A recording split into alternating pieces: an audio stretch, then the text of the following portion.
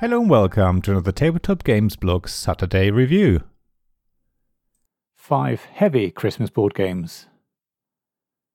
Most of us will have a lot of spare time over the holidays, and if we have board game enthusiasts among the family, this is the perfect time to set up and play some heavy games. We might also have more time to meet up with our games group, and again, now is the time to get those heavy games to the table that we might not feel like playing of an evening after a busy day at work. So here are 5 heavy board games I think you should play over the holidays. Oath, Chronicles of Empire and Exile. Yes, Oath by Cole Wehrle from Leader Games is definitely a heavy game. Not only is the playing time on the longer end, but the rules overhead is a lot, even though once you get into it, none of the rules are actually that difficult. I think it's the edge cases that make it a bit more complicated. The real depth in Oath comes from the player interaction though, and the way it's not so much about winning the game, but more about stopping other players from winning. It's really clever in that respect, and pretty much in every game after round 4, players will start forming short-term pacts to stop another player's imminent victory, only to turn on each other once that's been dealt with. So there's a lot of direct player interaction in the game, but it doesn't feel personal in any way, because it's usually very clear who will win on the next turn. So when the other players work together to stop them, it is just logical. There is no point trying to do anything else, because if another player wins, the game ends. It's not like you can overtake them and win before them. It's really black and white, and leads to wonderful rounds where players discuss their options and the best way forward, with half an eye on how they will come out of the situation afterwards. Ultimately though, Oath is really more of a storytelling game than anything else. It's as close to an RPG that doesn't need a GM in board game form as you can get. It's also really quite basic in its setup.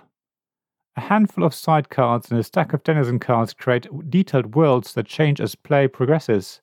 They weave lovely stories, and it almost doesn't matter whether you win or lose, because you end up being so engrossed in the story the players create as they take their turns. The illustrations are absolutely gorgeous as well, and they underline the idea of the storytelling. Add to that the descriptions on every card that explain the effects, and you can't avoid imagining what it all means in the world of Oath. It's really quite magical and very fitting for the festive season. Tharos.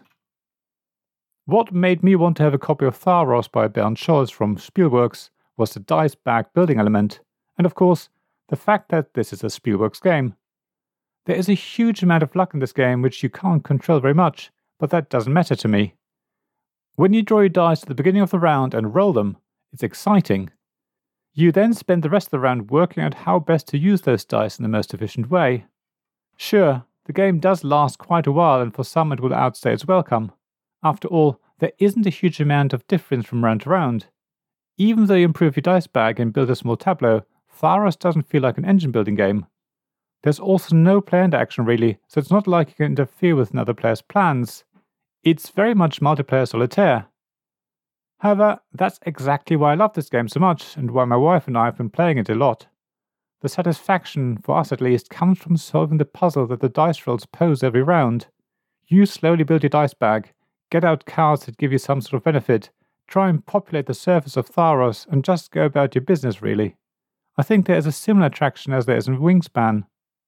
Tharos isn't overtaxing, but will keep you focused just enough so you don't realize when another hour has gone by and you've finished one more round of the game.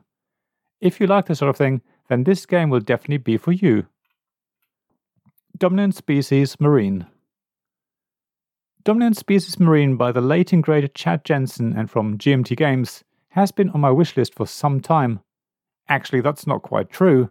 It's its bigger sibling, Dominant Species, that I've had my eye on for a long time, but I knew I would never get my games group or anyone in my family to play it with me. So when Dominant Species Marine came out and was touted to be the shorter and easier to learn version of the game, I knew I had an opportunity. So far, I've only played Dominant Species Marine once, but even that is a victory to me.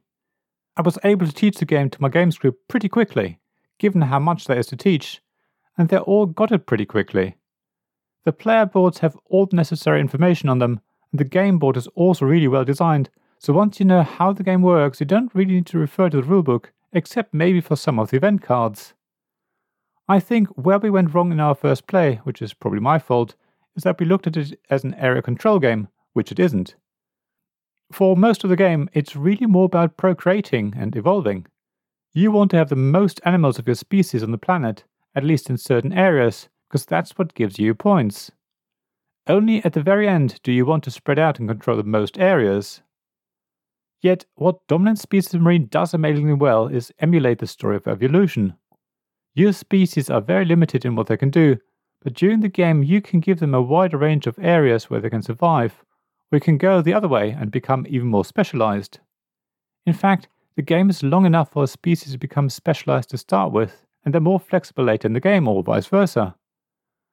Once the game end is near, everyone wants to spread it out, but by then, they may not have enough animals left on the surface, by which time it's too late to procreate. The game also beautifully emulates how the surface of the planet changes, how new landmasses or bodies of water are created, and how vents suddenly erupt. The game encourages you to place new planet tiles near like tiles, i.e. water next to water, or land next to land, but sometimes it makes more strategic sense to put them somewhere else. That makes for a half-predictable, half-unexpectedly random planet, which is beautiful to watch. So don't be put off by the perception that Dominant Species Marine is too heavy. If I'm able to teach it and my games group able to learn it from me, then you should be fine and you'll have a good few hours solid gameplay to boot. Brass Birmingham.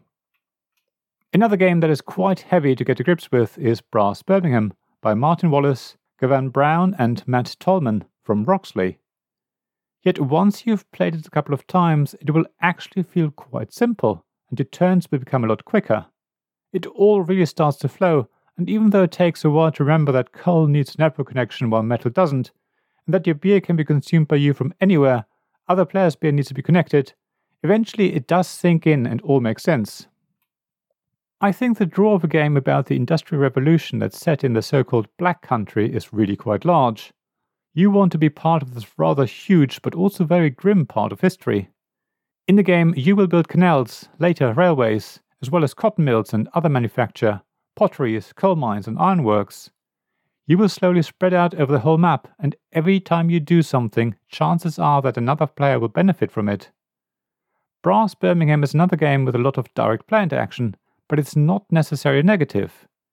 Sometimes you actually want someone else to use your coal or your iron or your beer, but sometimes you don't, because it would have been free for you to use your own coal or iron, while the market prices are prohibitively high. There's a really interesting push and pull in the game, where you want to be close to the locations where other players are, but at the same time you don't. Timing is very important in the game as well, so sometimes it's worth to do a less important action on your turn, so that you can do the two important actions together on your next turn. I think Brass Birmingham is a game that will keep you occupied for an hour or two, where you will be engrossed in the building of the industries and transport networks that would have been growing up during the Industrial Revolution. So pot on the fire, have some Christmas music playing and snuggle together around the board game table for some fun. Magnate the First City. I remember playing a near production prototype of Magnate the First City by James Naylor from Naylor Games, which had 3D printed buildings and many hand-cut cardboard tokens. There was a wonderful Toy Digger first player marker as well. It all seemed quite daunting, and I had a hard time explaining the game to my games group, but then, I'm not a great rules teacher, and there's a lot happening in this game. The attraction of Magnate for me was always the economic simulation. After having had a demo of it at a games convention, I was absolutely hooked. Taking turns felt so intuitive. Buying land, building properties, attracting tenants and reaping the rewards was very enticing. Yet, the house market crash was inevitable, and only a matter of time. It was great to see how that real-world concept was implemented in the game, and how you could partly control when it would happen, allowing you to try and get out of the market in time and then push for the crash. Luckily, my games group did get past my terrible rules teach, and they quickly went quiet, trying to work out how to get the most money and cash out before the game ended. That was a good sign because they were really engrossed in the game, and when it was all over they clearly loved it. Yes, this game is all about capitalism. Yes, it's about money. It's really a very cold game in that sense, but at the same time it's also so tempting and enticing. You think you can beat the market until the market beats you. So if you want a game where you build land, build property, and roll dice, you have a couple of choices. But for me, Magnate the First City is a clear winner, especially for Christmas.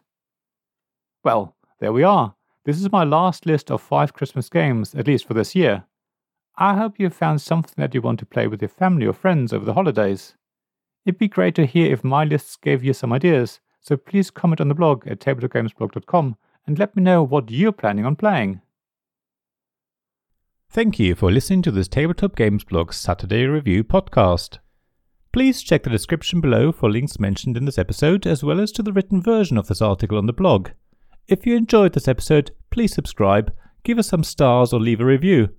Please also tell your friends about me, and if you want to offer financial support, check out my Patreon and Ko-fi pages, links to which you'll find in the blog at tabletopgamesblog.com. So thank you again for listening, and I hope to see you again soon. This podcast was made possible by the generous help of my Patreon supporters. Royal Patrons Nicholas Higgins and Sean Newman. Magic Champion Zeb Hicks. Castle Guards David Miller and James Naylor. Dice Masters Alex Bardi, Paul Grogan and Robin Kay. And Shining Lights Gavin Jones, Sarah Reed, Richard Simpson and Tim Vernick.